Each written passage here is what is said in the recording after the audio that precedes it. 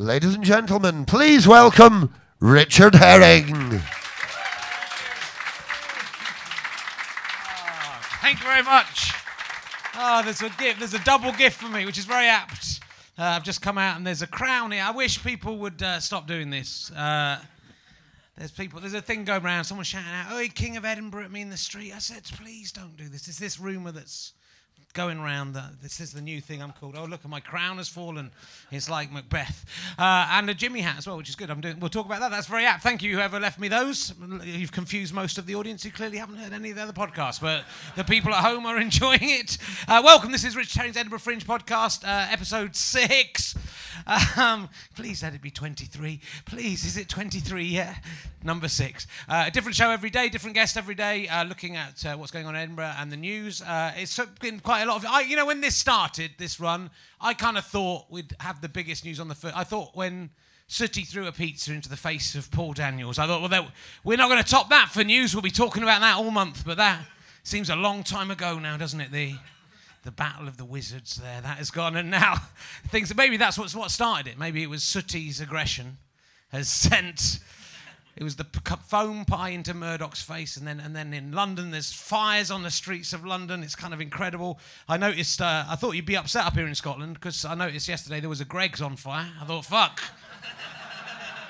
They'll be rushing down there, A, get some hot food, B, say, what do you think you're doing? It's I like coming to Scotland because I do get a bit giddy if I'm ever more than 30 metres away from a Greggs. So Glasgow is my favourite place in the world as a result. But I'm surprised you have allowed that to pass. But it was kind of interesting coming out my show. I was sort of watching all of that mayhem on the news. Obviously, it's my home. It's kind of unsettling. I'm hoping my house isn't going to be burnt down. Shepherd's Bush, you'd think they would go for it, but everything in Shepherd's Bush is already broken, so it's hard. It's harder to snap. There's only so many times you can snap something in half, isn't there? And most things in Shepherd's Bush have been done already. But I was a bit worried. But I came out of my show, and I had a good show last night after the kind of travesty that was Sunday night, and sort of tweet going, oh, thank God, this night's audience are good, and last night's were idiots. And then everyone in London was going, yeah, I think you might want to check the news. And, hey, man, there's some shit going on down here, because... I'm sure if there were riots in Edinburgh, everyone in London would stop, wouldn't they? And they become very sombre and wouldn't comment on anything else. So I thought it was quite funny to see kind of, my time stream on Twitter was just some people going, my street is on fire, and other people going, 2-star review in Metro, bit annoyed. So it's... But it really two groups of very self-obsessed people, mostly from London. Just some of them decamped away. So that was quite interesting. But hopefully, there are some young people here. There's a very young man here in the front. Luckily, I think he's with his dad or older boyfriend, whichever. Could be either of the two. Good luck to you either way. Get pocket money either way, don't you? That's the thing, eh?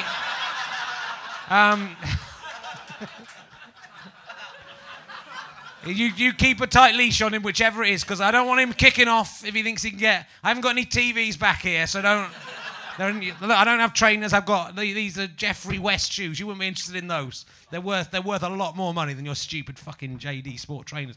But don't let that stop you. But you're very welcome, the young. Let's be nice to the young, because they've become upset and like free stuff. They like smashing things and free stuff, and they're disgruntled. It's one of those three things. So yeah, I think we should be nice to them, and good to see David Cameron came back from his holiday for finally. Fucking twat. I know I'm not going to come back. No posh people are getting hurt. Oh, they are now. And someone did point out the irony that when he was in the Bullingdon Club, they did smash restaurants to pieces and set toilets on fire. So maybe that's what he just thought it was a good laugh. Oh, it's just fun. It's just high spirits. Don't worry about it. We're all good. And Boris is coming back as well, so that's good. But but apart from that, there's not that much going on in the news, is there? It's mainly that. In Edinburgh news, I noticed the other day that I'm on at the Cow Barn in Bristow Square doing my other show, What Is Love Anyway, 8:50, and someone had tried to rip down one of my posters in Bristow Square, which is kind of, to begin with, you think, oh no, that's all, like all the top was ripped off, and you think, oh, that's all, someone hates me so much. They're trying to rip down my posters. That's how much they hate the show. But then I thought maybe it's someone who so loved the show, they were trying to get their own post a copy of the poster that they were trying to take it home to keep it, to cherish the memory. So it's how you look at it, isn't it? Obviously, if that's the case, that person is quite stupid because it was literally stuck onto the wall. It was mainly made of glue. That poster was never going to come off. But it's interesting. You see, just the way you look at things. It's a different way of looking at things. It's all about perspective. So I think we've got a very good talker on today. And if she's anywhere near as good as she was in the dressing room, I'm not going to have to do very much today, which is lucky. So I think we might get her on nice and early in 5 minutes. And it's one of your own. She's from Scotland. And that's why loads of people are here. And that's why those jokes aren't working, because there's a lot of Scottish people here. I'm not going to even... There's some people have come from Glasgow to see her. They're going, what is he taking the piss out of us? I am. Is he taking the piss with this? I can't believe this. I was going to buy one of these myself today, because I am doing a Radio 4 show about this very item. And I'm going to talk to Susan about that later. So who gave me this? Who was it? Come on now. No. Oh, over there. Yeah, all right. Thank you very much. You've got a ticket at the end. You're definitely going to win a prize. But will you please welcome, she's a fantastic comedian. Will you please welcome the amazing, from Glasgow, Susan Calman. Here she is, ladies and gentlemen. Hope she can get up on that stool. That's my only fear. The stools are very high. She's up on the stool.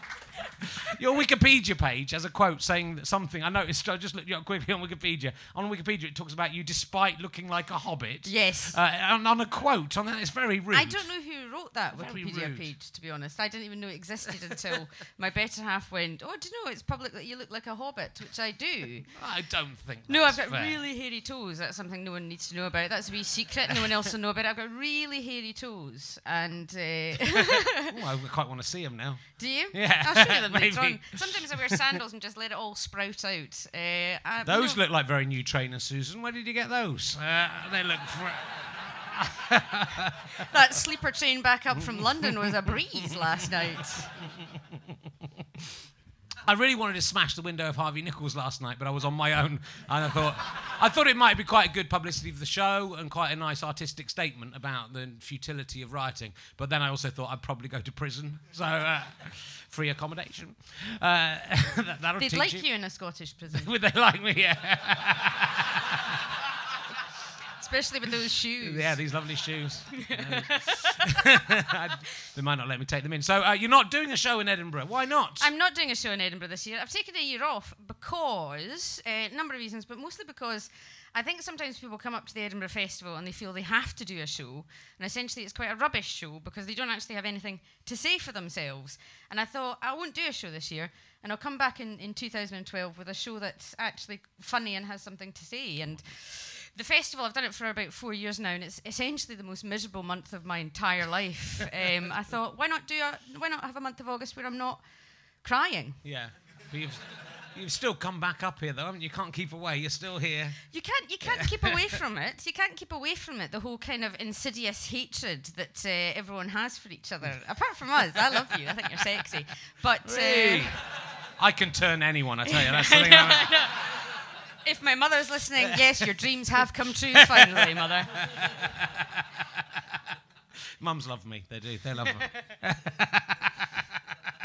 That's good. So what do you make of all the... I mean, it was interesting. We were doing Political Animal last night, and obviously all this story was breaking as we were it was kind of really exciting to be able to talk about something that was literally just happening as a comedian, which is a rarity.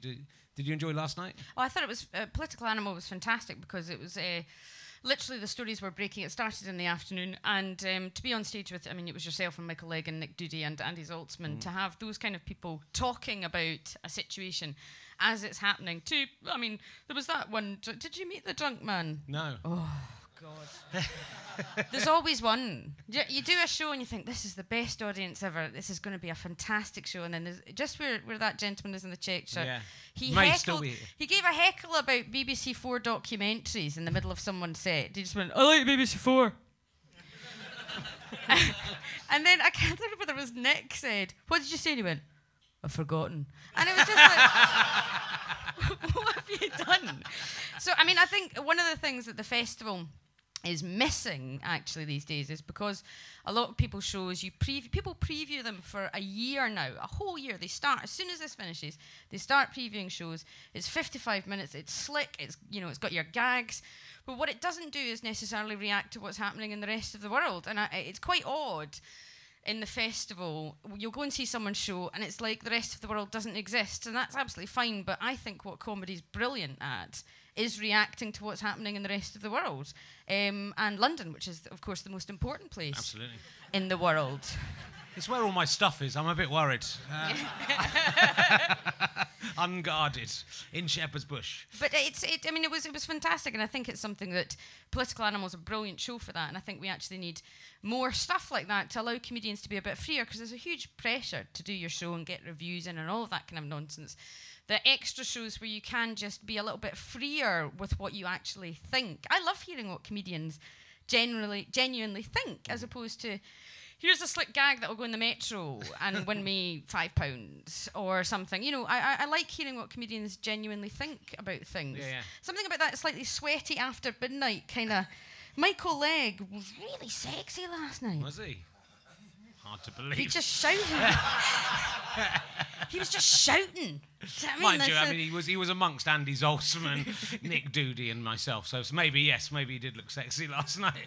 It's who you hang around with. That's what that fella's realised. Look, innit? That's what you've realised. Yeah, fucking on your own, nothing. But next to this guy, fucking hell, you look like Brad Pitt.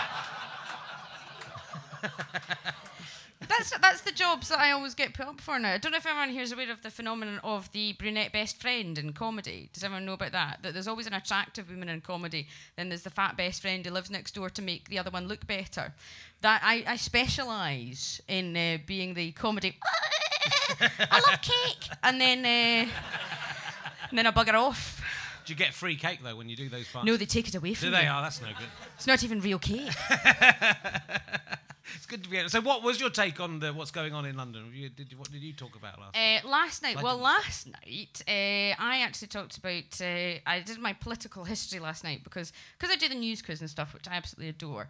People keep asking me about my own politics, and it's quite a strange thing that when you're asked about things, you don't necessarily know why you think of things. So, for example, I was born in 1974. Thatcher came in 79. I know I hate Thatcher, but I'm not sure quite why I hate Thatcher because I don't remember any of it. I was young. I was like 6 or 7. So when you look back, it was interesting. You know, 81, the Brixton riots, about a year and a half after the Tories came into power. That'll never happen again, eh? Satire. And... you know, and I talked a lot about Section 28, which was very, very important in my political kind of development here, and Clause 20, as it was in Scotland, because I don't know if people still realise that came into force in 1988 and was only repealed in 2000. For 12 years, that piece of legislation, which meant that you couldn't, of course, promote homosexuality, which is what I'm here to do tonight. Anyone want to join the lesbians? Come on in. I'm a big supporter of the lesbian. I am a massive. I am so. So I just think it's just slightly odd because I get the disenfranchised thing and I get all of that kind of stuff, but fundamentally I disagree with setting fire to someone's house. Yeah. I think that's, you know, I think we can all support. You know, a protest I think is absolutely what we need to have, but at the same time, I'm not sure how. Smashing JJB Sports, window in and stealing everything is giving a middle finger up to David Cameron. I'm just not sure about why that's happening. If only gay people had done that when Clause 29 came out, we wouldn't have got a JJB Sports. I'll tell you that. He'd have come back from holiday, or Mrs. Thatcher would have come back from holiday. Look, I'm really sorry. I didn't realise you were so upset. Please give us our trainers back. Yeah. And that would have been it. But it's the response as well. You know, David Cameron. I was listening to 5 Live today, which I really love. But they kept saying David Cameron, who's come back from holiday. Thank you very much, David. I was like, no, he's just doing his fucking job, right? He's just doing he's coming back. There's a crisis. We shouldn't be grateful to the man for flying back from Tuscany. He should have come back in the first. We shouldn't be saying, who's cut short his holiday, just get back to the country and try and sort it out. Yeah, I think he's left it a little bit late. It's incredible how many of them were on holiday. I mean, I know it is, the Parliament's broke, but Parliament's away for about 3 months, isn't it? And so, but they're all having these massive long holidays. Basically, there was nobody there. There was I don't know who was left holding the keys. I don't know if Nick Clegg's allowed to go on holiday. Well, Nick Clegg was sent in. I just loved it. Nick Clegg, the human shield. He was the only one. He was sent to Tottenham. I saw it in the news, and it was just him and one other guy in the middle of Tottenham. And I was like, David Cameron's just going, you wanted the seat in the front bench. There you go, Nick. Sort it out. And he was the only one there. It was just Nick Clegg looking really like someone had slapped him, and he was just pushed forward. And he was like, can I do anything? Is everyone okay? And he was the only one there. So you started out in corporate law, which is kind, and you could have made huge amounts of money in corporate law. Why did you change? Why did you go into corporate law, and why did you get out of corporate law? Well, in 1992, when I left school, you weren't allowed to be a disaffected youth smashing windows. You had to get a sodding job, right? So when I was 17, at that point, you couldn't say, I want to be a comedian. You know now these young boys go, I've seen them. I want to be a comedian, and I'm going to get a mock of the week, and it's going to be magic. And people go, that sounds brilliant. In 1992, that was a pile of utter rubbish. So I got some quite good grades, and it was law or medicine. And I don't like blood, so it was law. It's as simple as that. I mean, there's no one. I don't think anyone genuinely goes, I really want to be a solicitor. You know, it's unless they've seen Ally McBeal and they're drunk. So I thought I'll go and get a degree. All I've ever wanted to be is a comedian, but I didn't know how you went about it. That's, if you say you want to be a comedian, how the hell do you do it? And I think the Stand wasn't even open in 1992. Really? I'm not sure. I think there was only Blackfriars. There was Blackfriars, and there was a couple of other places doing a bit of comedy in Glasgow, so it wasn't something that you could actually do. So I went and did that. 5 years at university, 2 years traineeships, 7 years, 7 years as a corporate lawyer, until I just snapped. I just snapped and said, I'm miserable. I was miserable. I earned a lot of money, but I was absolutely miserable. And I thought, I can't carry on like this. My 30th birthday had passed, and I thought, if I keep going like this, I'm going to end up like the other lawyers I know, drinking and taking loads of drugs and just being utterly miserable, but with a nice car. Yeah. No, I don't like driving, so that's fine. So I did an open spot at the Stand Comedy Club.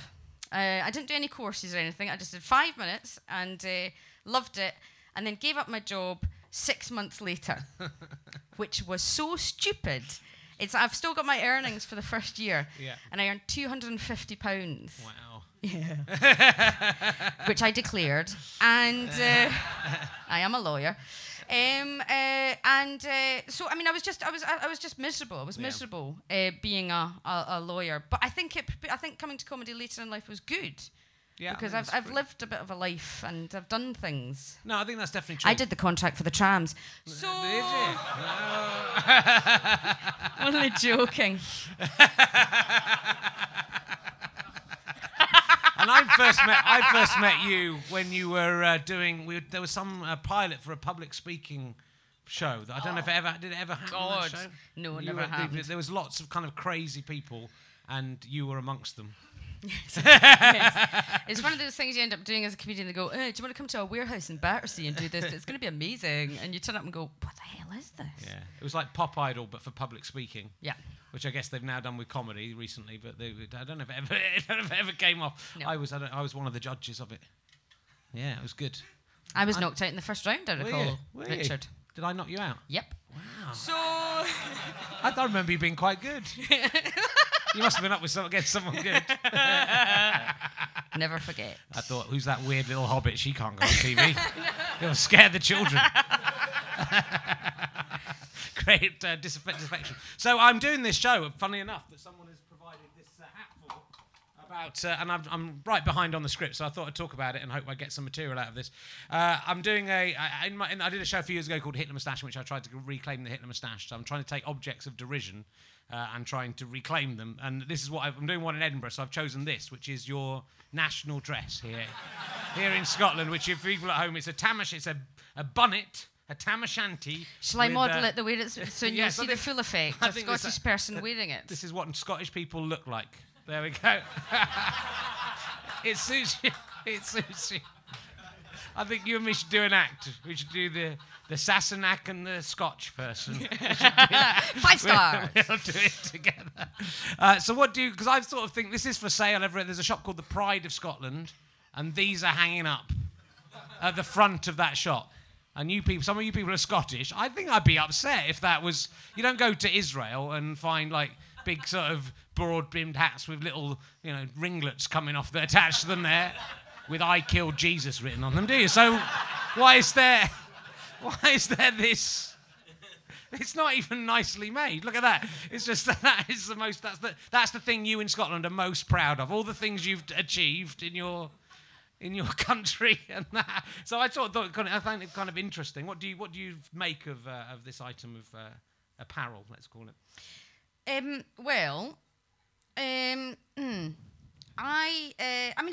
don't find. Suddenly, I fancy some heroin. It's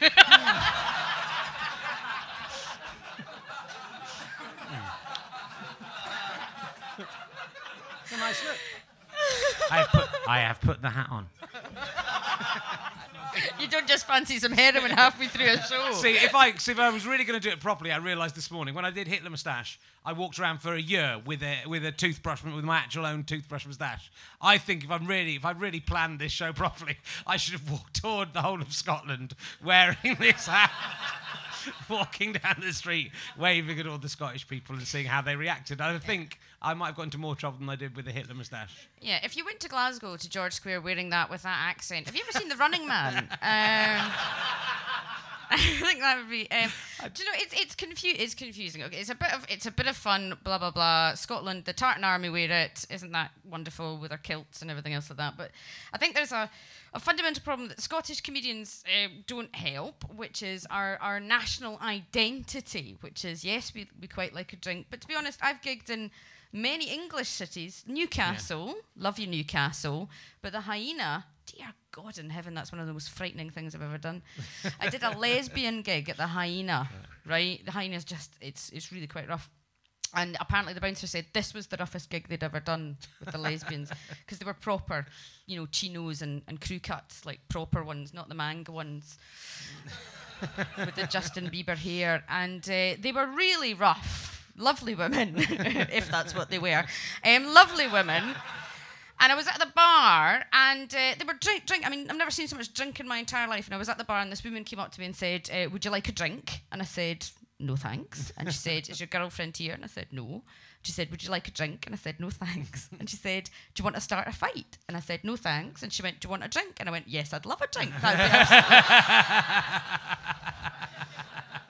So the thing is, we do like a drink. There's no question. But other places like a drink as well. But part of our whole national identity is how much we like a drink, how unhealthy we are, all of that kind of stuff. And sometimes, the thing that annoys me is that I think sometimes we play up to this like stupidity of our own nation. And we're not a stupid nation. We're a nation that's really created. We're a part of the Enlightenment, and we invented television and whiskey and lager. No, and we invented lots of... So I think sometimes what worries me a little bit is about, it's an easy laugh. It really is. It's an easy laugh, which is fine. I'm a comic. I need to earn some money. That's fine. But sometimes I get frustrated by that, for example. So you come to Edinburgh, you're in Edinburgh. Christ, it's one of the most beautiful cities in the entire world. And that's what we sell to represent Edinburgh. Exactly. Well, it is a weird thing. And Scottish people are so touchy about, for example, being called Scotch. They get very upset. If I ever do that, even as a joke, even in massive quote marks on Twitter, there will guaranteed to be 15 people going, "No, you mustn't say that, you mustn't do this," right? And there are English people who don't have a very good sense of humour about themselves. They're called Liverpudlians. But you would think that... Just one man clapping. Yeah, I hate them as well. It's all the places with the best sense of humour in the world who, the minute the joke's about them, will go, "Oh, no, that's not on." Best sense of humour in the world. But, you would think that people would rise up against... If any shop was going to be burnt down, you wouldn't think it was going to be Carpetright. You'd think it would be the Pride of Scotland. I'm not trying to create a riot here. It's difficult times, but that's the shop. If I had to choose a shop that would go up in flames, and I'm English, I would choose the Pride of Scotland, partly because of the the bagpipe music that's coming out of there as well. I mean, it's just like a travesty. You could make a statue of it's the most Scottish thing in the way. It needs a sporran on the front and a deep fried Mars bar stuck in the top of it. It's just like someone's thought, what's the most offensive stereotype of Scotland we can do? Let's make a shop of it. It's very strange because in my past life I worked in North Carolina with serial killers on death row. Here comes a joke, not really. And I did. In North Carolina, it's quite a strange kind of Bible bashing belt and all of that kind of stuff. And when I went to see comedy there, the comedians didn't come on stage, as I said to you before, in a Ku Klux Klan outfit going, I'm not really racist. And I just don't understand why we as Scottish people sometimes come on and go, yes, I'm drunk. Yes, I'll stab you. Yes, I'll punch you in the face, because that's not what we're all about. You know, it's not everything. And I think sometimes it's our responsibility to change that. Now, I think someone like Kevin Bridges, excuse me, I always do that when I say his name. Kevin Bridges is a really intelligent guy and a brilliant stand-up, actually. Yeah. And I think if you listen to what he has to say, he's got a lot to say about things, is a really good example of someone who is, yes, he's still kind of saying, I am Scottish, but actually he has a lot to say for himself, and I think he's the kind of person which we should be, moving towards. And, he's young and successful. Good luck to you. They're all young and successful, unfortunately. I know. That's what happens. You have to find our own way. You're doing okay. You are on Radio 4 all the time, so you're the... Yeah, I like that. It's nice on there. Yeah. No, it's great. Get to work with Sandy Toxic. Yeah, and I discovered I don't know if it got on the radio. I don't know if it got on the radio. They can't see my wee foot going like that when I say Sandy Toxic. You have a collection of Smurfs. I know all about Susan. I know all her secrets. I used to collect Smurfs. Yeah. I still do collect Smurfs. What do you think? Why do you do that? I mean, aren't they the most rubbish thing in the world? I mean, out of all the... Why Smurfs? I had 250. Do you identify with their tiny little hobbit-like stature? Oh no, I'm sorry, gone too far. She's got it. No, I don't know why. I think I'm slightly obsessive compulsive. So when I start collecting something, I had a thimble collection. I know, get me on BBC Three. I had thimble? a thimble. Another very small thing. I used to have a thimble collection, and then I moved on to Smurfs. And I've also got some. My parents keep saying, "Do you want to come and get them?" I've got 150 stuffed Garfields. And they keep saying, do you want to take them to your flat? And I'm like, no, that's horrific. What if a journalist accidentally pops out? They're not gonna, let's face it. But let's say they did. And I was trying to be all, I'm the voice of a new generation politically for the Scottish people. Yeah, I'm a really proud Scottish person. Ignore the Garfields. It's just not the image. You wouldn't necessarily have to arrange them all around the chair you were sitting in. Yes, I think you should. Every interview, that should be a condition of doing an interview. Just be lying in bed. Yeah, just in bed, surrounded by Garfields. But I never mentioned, and someone has to go and they go, you mustn't mention the Garfields. Don't ask about the Garfields. She gets really angry if you talk about the Garfields. Then just lie there. You'd be stroking one, just to be really... Why can't I mention? Are you looking forward to the new Smurf movie that's coming out with Katy Perry in it? Yes, I am. Yeah, good. You've got any merchandise from it yet? So, because I get really obsessed about things. I adore Prime Suspect. You know this television series, Prime Suspect? Yeah. And I used to know every episode off by heart. Have you got 150 Helen Mirren Company toys put together? What I did, and this is genuinely true, when I was going to do a festival show, I love Helen Mirren as DCI Jane Tennyson. She's my role model, right? And in Prime Suspect 4, there's an episode with a character called Susan. And I spent 2 weeks ripping different parts of the script, the programme, to make a conversation between myself and DCI Jane Tennyson. And it ended with her going, I love you, Susan. And I still play it sometimes when I'm feeling a bit down. Because essentially, yeah. If you send it in to me, I can tack it on to the end of the podcast. If you like, people at home can listen to the other side. Do you have to join in live? She say something and then I've recorded it. Yeah. So your part of the conversation's recorded. Yeah. Yeah. Because what I would do if I was going to do that, I don't think I would do that. I would leave just a gap for me to say the thing that I was meant to say, so it would feel like she was really there. Maybe make a... Well, if I do it live, then I'll do it like that as if it's like a phone conversation type thing. But because I play it quite late at night, like last night after Political Animal, I'd had a couple of drinks, I was feeling a bit lonely. It was going so well. You looked like the real kind of incisive political comedian. Then I came in with the Smurfs. I know. And the world opened up, and a world of sad A loneliness. lady and pain. can like Smurfs and still know her politics. Okay? That's terrific. So every day I'm doing an Edinburgh memory from my many years in Edinburgh. This is my 20th Fringe. I'll ask for you for you to give one in a second, Susan. I'm going to try and remember something from 1991. I think I'm up to, which I think. And let me think. I was 1987, 88, 89, 1991, 92. Right, it's 92. I did the Dumb Show. I came back to Edinburgh in triumph after 3 years with not coming to Edinburgh. I was in the Dumb Show, which should have been the most amazing show, really. It was a sketch show. We were trying to do a sketch show when it was very unfashionable. Stand-up was like going. And in the show was Steve Coogan, Patrick Marber, the future screenwriter, and Dick. He wasn't a future Dick. He was a dick at the time. So. If anything, he's probably got less of a dick as he's got older. Stuart Lee, just the dick as well. And Simon Munnery, who remains the king and genius, the prince of Edinburgh, let's face it, not the king. I nearly called him the king of Edinburgh. That would be ridiculous. That would become confusing. And me, the king of Edinburgh. So... But it was kind of weird because it was this missed opportunity, I think, really. But it was that that's such an amazing cast of people. We'd all been working on the hour together, apart from Simon, who we kind of drafted in. But Patrick was very ambitious and had realised he wanted to do all the parts. And Steve was Steve won the Perrier Award that year with his other show. And the main thing I remember about him, he was driving around, and he was really rich. We were all poor because we were script writers, but he was doing lots of voiceovers because he could do impressions of Frank Spencer.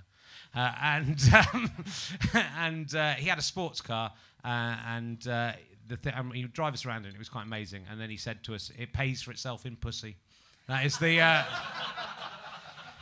is my main memory of quite a sad Edinburgh.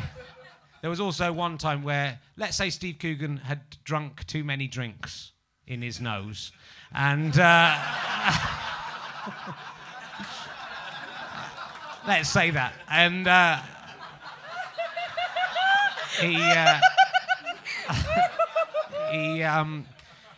he wasn't going to come in and do the show because he was too upset. He had to go to hospital, and John Thoday, who's from Avalon, who's the most evil man in the world, told Steve Coogan that if he didn't come and do the show that day, and it was like a Monday, and we'd sold about 4 tickets, if he didn't come and do the show, he would tell the tabloids what had happened. So Steve Coogan came in. He's quite paranoid that day for some reason. I know it's... So that was 1992. Do you have any... I've said nothing wrong.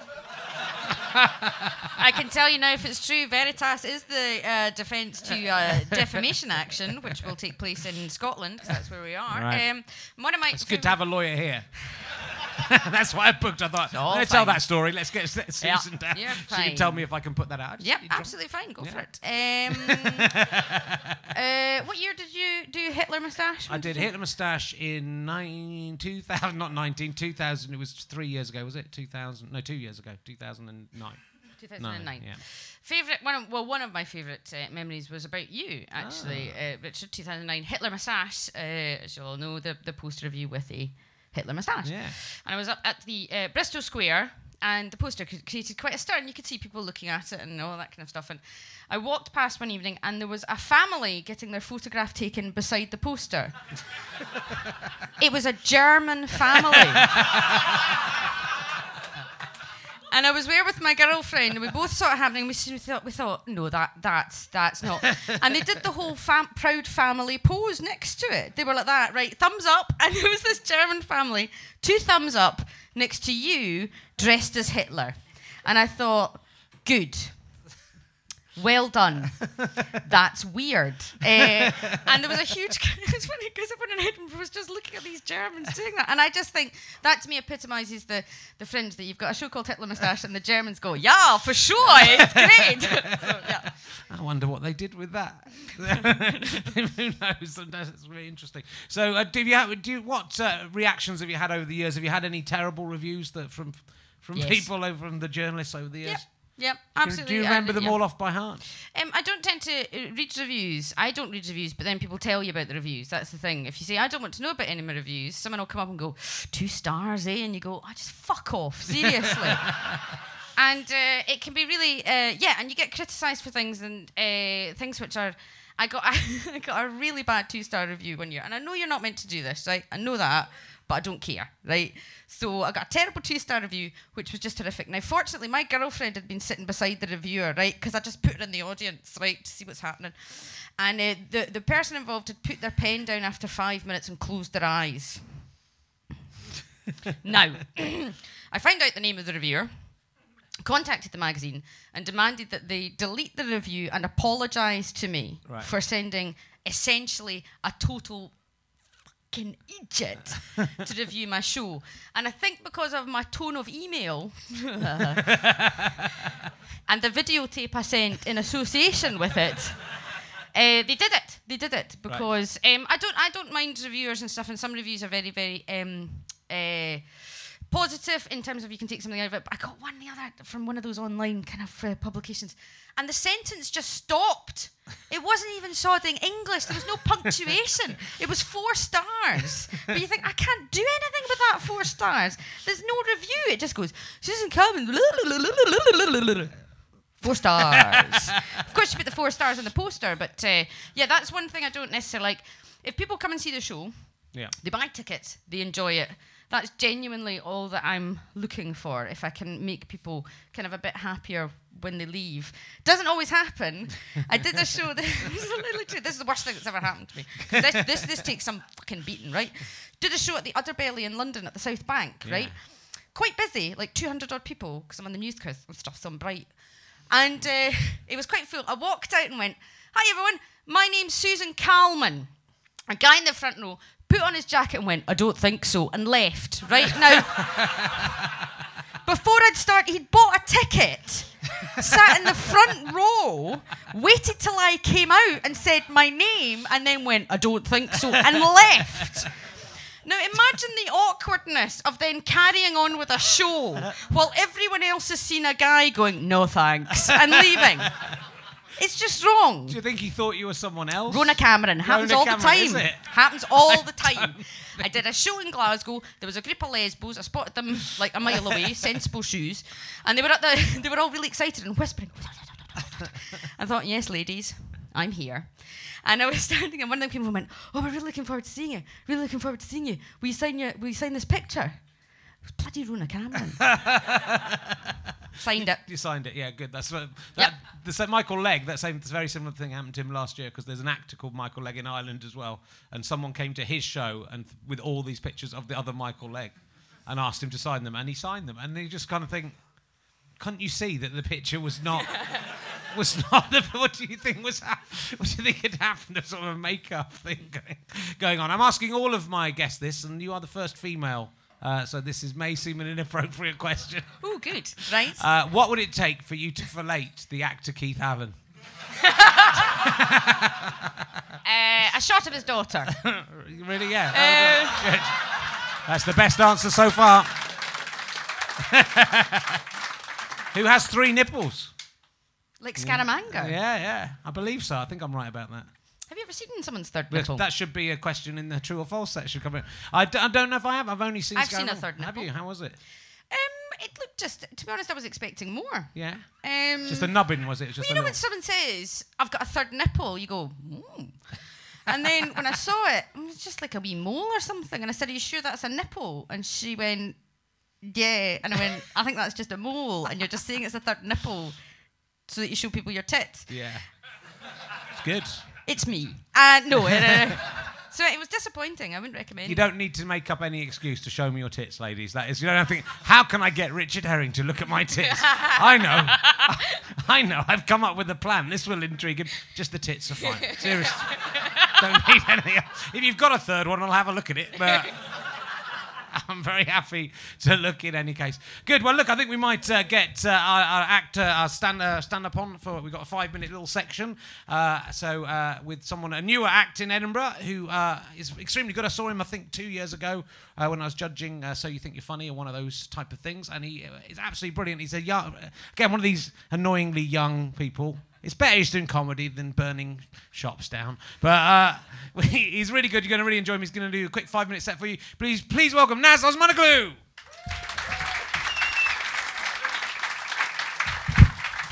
Hello, Edinburgh. How are we doing? We well. Hello, my name is fantastic. My name is Naz Osmanoglu. I'm half English, half Turkish. Any Turks in? Didn't think so. Yes, my full name is in fact Nazım Ziadin Nazım Osmanoglu, and yes, my first name does feature twice in that atrocity. Good afternoon, Edinburgh. Yes, as a lot of you already aware that I'm quite a posh man. I'm a poshman, if you're going to get technical, ladies and gentlemen. But I do have that Turkish fire that burns deep within. As a result, I will open the door for a lady, but also spear an infidel if provoked. Yes. It's that combination of very good manners and excessive bloodlust, madam. I'm very good at dinner parties, but really excel in a war. Will you pass the brie? Impale the brie. That's how I like to rock and roll. Ladies and gentlemen, today I want to talk about masculinity and manliness. I've seen the alpha male in the room. That's a fantastic alpha male credibility, sir. What's your name, sir? Sorry, mate, not you. It's the massive guy behind you. How could you possibly think you were the alpha male? When the strong, his arms are bigger than my head. I mean, sir, you're a good-looking chap, and you to be fair, you are surrounded by women, but this guy could eat you. So what is your name? You're a fantastic shaven man. What's your name, sir? Al. One syllable, it bodes well. A round of applause for this man. Absolutely fantastic. Al, I wanted to talk about masculinity and manliness, and I thought where better to begin than the scout leader Bear Grylls. Do we know who Bear Grylls is, Edinburgh? I'm guessing he's your dad. If you don't know who Bear Grylls is, he's a TV survival expert, and he's fucking mental. His name is Bear Grylls. Ladies and gentlemen, bear, a ferocious animal. Grylls, one of the more masculine verbs for cooking. Don't fuck with Bear, Edinburgh. You watch his program, he's like, hello, I'm Bear Grylls. See this rock? Oh, that's a good rock, Al. That's a fucking good. What do you mean I can't eat rocks? I'm Bear Grylls. I can eat anything. Beetle's done. I've had 5 already. Is that a gazelle? I'll kill it with my balls. He's so ridiculous. Watch his program, ladies and gentlemen. Bear Grylls is the kind of guy who says his own name as he leaves a room. Yeah, thanks for the rocks, guys. I'll see you later. Bear Grylls. Or when he hangs up on the phone. Okay, bye. I love you too. No, you hang up first. Okay, no, I love you more. Okay, bye. Bear Grylls. I like to think he's the kind of guy who says his own name as when he hangs up on the phone, when he leaves himself messages, ladies and gentlemen. Hello, Bear, it's Bear. Bear Grylls. And he walks out the room. Bear Grylls eats his phone. He's a dickhead, ladies and gentlemen. I can imagine his pregnant mother going in for her ultrasound at 10 weeks and the doctor's there with the scanner. This can be the scanner. She's a big woman, obviously. And he's scanning away, ladies and gentlemen. I don't know how you scan. It's probably less sexually aggressive than this. Oh, congratulations, Mrs. Grylls. It's a boy. He's a little larger than we anticipated, and well, he appears to be camping. Oh, that's wonderful news. I wonder what I should call him. And at that moment, ladies and gentlemen, Bear appears, clambering out of his mother's vagina. Call me Bear, mother, he demands as he exits her, fully grown, 6 months early, fully intact with Swiss Army scrotum and compasses instead of nipples. North, true north. I'm Bear Grylls, he reminds her as he severs the umbilical cord with his teeth. Wait. I've left some camping equipment in there. I'm going back in. Bear Grylls. Is that how it happened, Al? I don't know, ladies and gentlemen, for me, the real hero of the programme isn't actually Bear, it's his cameraman. Because whilst Bear is swimming with crocs and eating rocks and all the rest of it, his cameraman is doing everything that Bear does whilst carrying a fucking camera. Ladies and gentlemen, my name is Naz Osman and I'm doing a show at 9:15 at the Udderbelly Pasture. Thanks for listening to me and good afternoon. Goodbye. Bye-bye.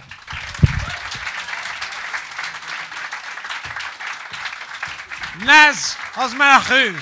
I got it wrong. I got it wrong twice. That's brilliant. Go and see him. I'm glad you named where the show was because I'd forgotten to ask him. Have you seen any shows, Susan, at the Fringe as yet? I saw Mr. Fred Macaulay's show. Oh, yes. Which was great. And I haven't been to see it yet, but I saw a wee bit of Bridget Christie's show at the stand launch, and I think she's amazing. She is amazing. Yes. I go and see her every year. She is, of course, the second wife of Stuart Lee. I'm counting myself as the first wife. I think he's replaced like for like, though. I think she's quite similar to me. Don't you think? She's quite good. She's not. I mean, Stu's very serious and grumpy and weird, and she seems very friendly and funny and quite silly, you know, and does kind of silly characters. And is obsessed with cocks. So that is, I'm guessing. Has anyone in the audience seen any fantastic shows? You've been with your dad/lover? It's good to you know about it. How old are you, by the way? 15 years old. We had a 16-year-old girl with a mum in the other day, and Lou Sanders kind of basically talked about older boys' cocks to in front of her. Have you ever seen any older boys' cocks? No. I won't do it. So what did you see? I saw Rich Hall last night. Oh, Rich Hall. I should get him on this show, shouldn't I? He was very good. Yeah, he's very good. Have you seen anything really shit yet? No. Have you seen any, like, students in the street? You're probably too young to kind of... Do you see the students in the street and think they're the same age as me, or do you think, what a load of dicks? Which is it? Because I think, what a load of dicks now. But I used to be one of them. But now I'm just angry. You can't relate yourself to them at all. Are you interested in going into the theatre at all? Is this what this is about? No? You want to be a Marine? Fucking hell. Gonna have to put some weight on, mate. I'm telling you, I'm gonna have to build up a bit. Wow, really, a Marine? Have you applied to be a Marine? Do you have to work your way up to be a Marine? Sorry, Susan. I've started interviewing a 15-year-old boy in the audience. It's no offence. No offence to you. Listen, it's fine. He's going to be a Marine. You're going to stick at it. Don't be like her and change your job halfway through just because you can't stand it. That's very good. Has anyone seen anything really terrible? Don't name another comedian. No? Yeah, what have you seen? How to be patient with arseholes. that just come and say, whereabouts is that? How to be patient with arseholes. Three sisters, right? Yeah. And what is it? Where are they from? Are they students or are they one guy? With his mum and dad. If you are his mum and dad, this is the worst thing you could possibly have done. We fucking hate him. We go to all the shows. And if anyone asks them, we say, our son's show. How to put up with an arsehole. Well, we'll look out for that. See, I'm quite intrigued by that now. See, when people say something's really bad, last year there was a show about Dark Side of the Poo. Oh, yes. That got like so many bad reviews and looked so like a car crash. I think it must have got more people in because you go, I've got to see that. I think if you do look at reviews, the shows I think you have to see, some shows get 2 and 4 stars. And I think they're the shows you have to see because that means you're either going to really love it or really hate it. And I think they're the ones, instead of the kind of, yes, this is quite a good show, go and see the 1 stars and the 2 stars and see, because sometimes reviewers get it wrong. They do get it wrong a lot of the time. They absolutely do. And so go and see that. If you see a 2-star review and a 4-star, because I saw a show the other day that had a 2 and a 4 on the same day, and I thought that's the kind of show I want to go and see because it's a very personal opinion, and that means it's kind of a different type of comedy show than just a very slick one. I think one year Daniel Kitson got all 5-star show. You got 1, 2, 3, 4, and 5-star review for the same show. So that's got to be a fucking brilliant show. Yeah. I think it's the person who just thought, oh, it's all right. That's the person I'm most interested. The person I'll give that 3 stars. Yeah. So like 1 star, at least they're trying to make a name for themselves. 5 stars, it probably was a 5-star show if it's Daniel Kitson. But yeah, I mean, it's also dependent on day to day, isn't it? Like on Sunday, I just had the weirdest possible gig, and if there were reviewers in there, and I can't imagine they'll go, that was brilliant. They'll go with that. Maybe it was all right. But then and yesterday, the atmosphere in the room was so completely different. So it just depends from show to show, and I don't. Whatever a reviewer says, they're not capable of being able to tell the difference. I think because it's absolutely the festival. The thing that's good about the festival, if I'm ever in a kidnap situation, if I'm ever held hostage, I'll be fine, because once you've done the festival, last year did the Underbelly, sold out one night, 125 Saturday night. Now you're thinking this is good. This is going to be a cracking show. This is going to be unbelievable.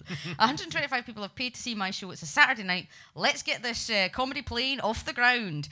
And as a comic, as soon as you go on stage, what kind of audience they are. Yeah. You really do. You will not believe, from the chatter before you go on to the very first, if you go on and say, hello everyone, and everyone just goes, yay, you think this is going to be good. Now, I did 55 minutes to utter silence.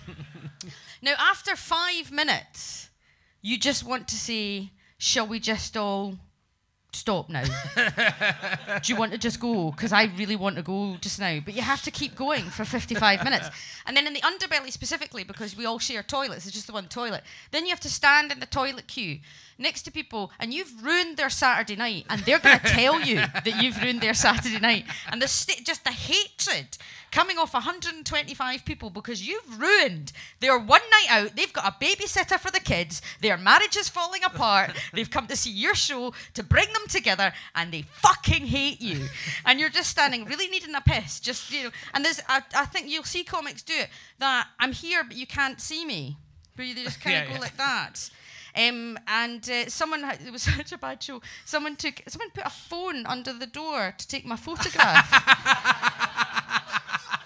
To obviously put on Facebook of the worst comic in Edinburgh. And I was like, could I not do it while I'm in the toilet? That's just humiliating. But sometimes those shows, I always say to audiences, if a show's not going well, why don't you try laughing? Because maybe other people will realise it's a comedy show. Because the audiences can come together as one and decide they're not going to enjoy themselves in the slightest. And if you go, ha ha ha, everyone will go, oh, ha ha. And eventually you can claw it back. But genuinely, after 5 minutes, if it's not going well, God, that's horrific. I mean, it really is. You've still got to do the show, but nobody is enjoying themselves in the slightest. And you're not enjoying it, and you're hating them, and they're hating you. But that's what the Fringe is all about. It's all about that hatred. In a way, any art is a beautiful thing. Right, we're going to do a competition now where you can win some money. Hey, now you're perking up. £20 it is today. Sometimes it varies, just depending on how much money I've got on me. £20 plus a Cafe Nero card with 7 stamps on it. Just 2 stamps away. 2 stamps away.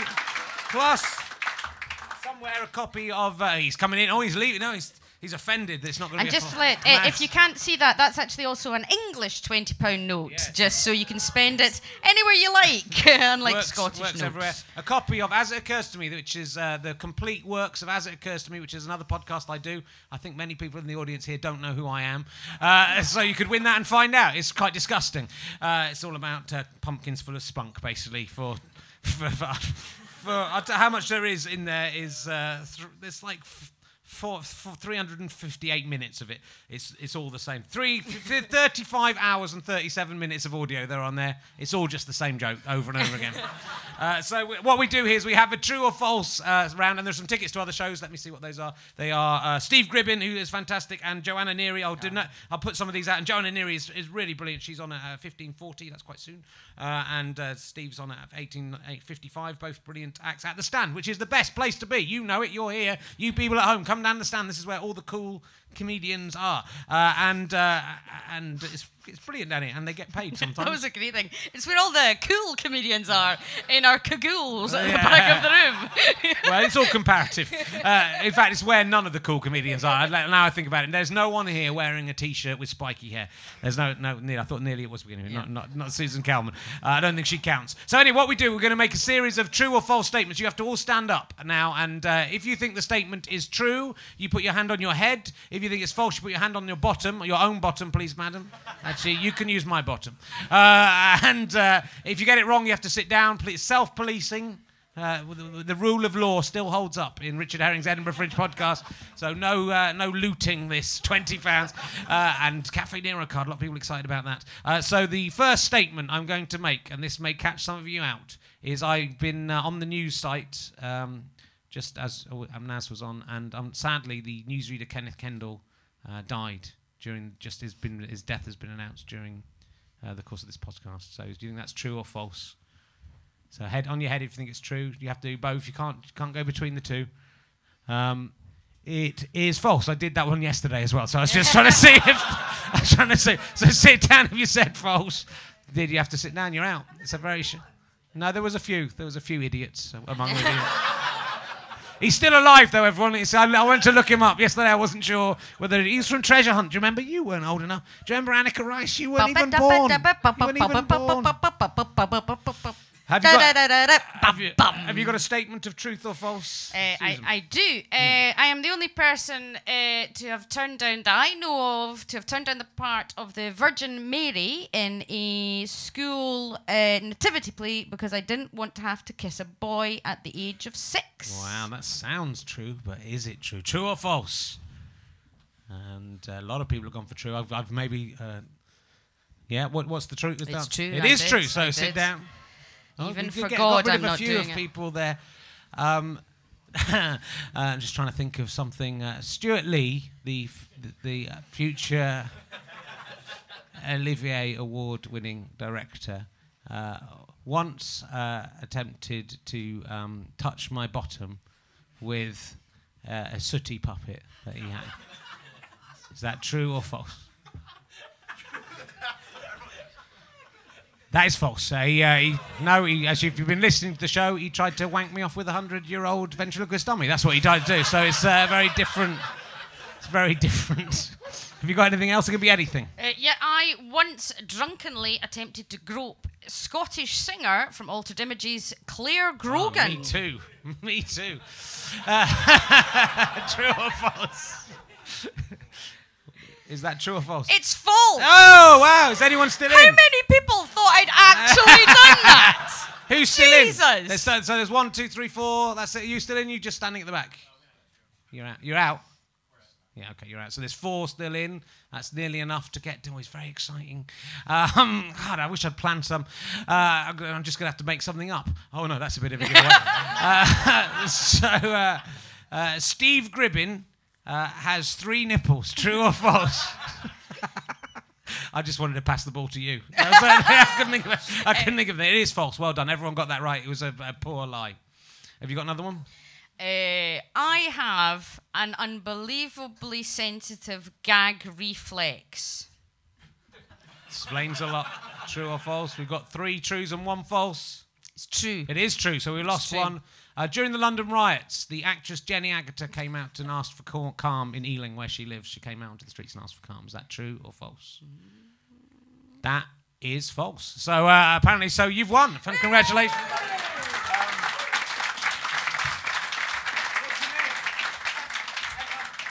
Emily's won 2 tickets to that. No one can hear me. I'm fucking... Come and see the fucking show, you wankers. What's that? Well, give them to your friends. Distribute. There you go. That's the real one. That's as it occurs to me, only available from www.gofasterstripe.com. I'd like you to go with your dad/lover to see Steve Gribbin. And the people who bought me the hat, there's 3 of them, right? I'll give you all 4 tickets to that, and you can sort it out between you. Thank you very much for that. You have been listening to Rich Herring's Edinburgh Fringe podcast with my guests, Susan Calman, ladies and gentlemen, and Nazos Manahoo. We've got some good guests coming up. Tomorrow we've got Glenn Wool, so come and see Glenn Wool. On Thursday, Dave Gorman will be here on Thursday. On Sunday, Sarah Millican will be here, so please book ahead for those ones. They're fantastic. Josh Widdicombe's coming on Friday to do 5 minutes of stand-up, and there are people coming up in the future, Al Murray and Omid Jalili as well, so book ahead. Please do come. It's a lot of fun, isn't it, when you come down? You can win money, can't you? Yes or no? No, they didn't. They didn't think it was fun here today. It was a foolish question to ask. I'm Richard Herring. You can see me at What Is Love Anyway at the Cow Barn at 8:50 if you want to come. Thank you very much for coming, and see you tomorrow. Thank you. Bye-bye.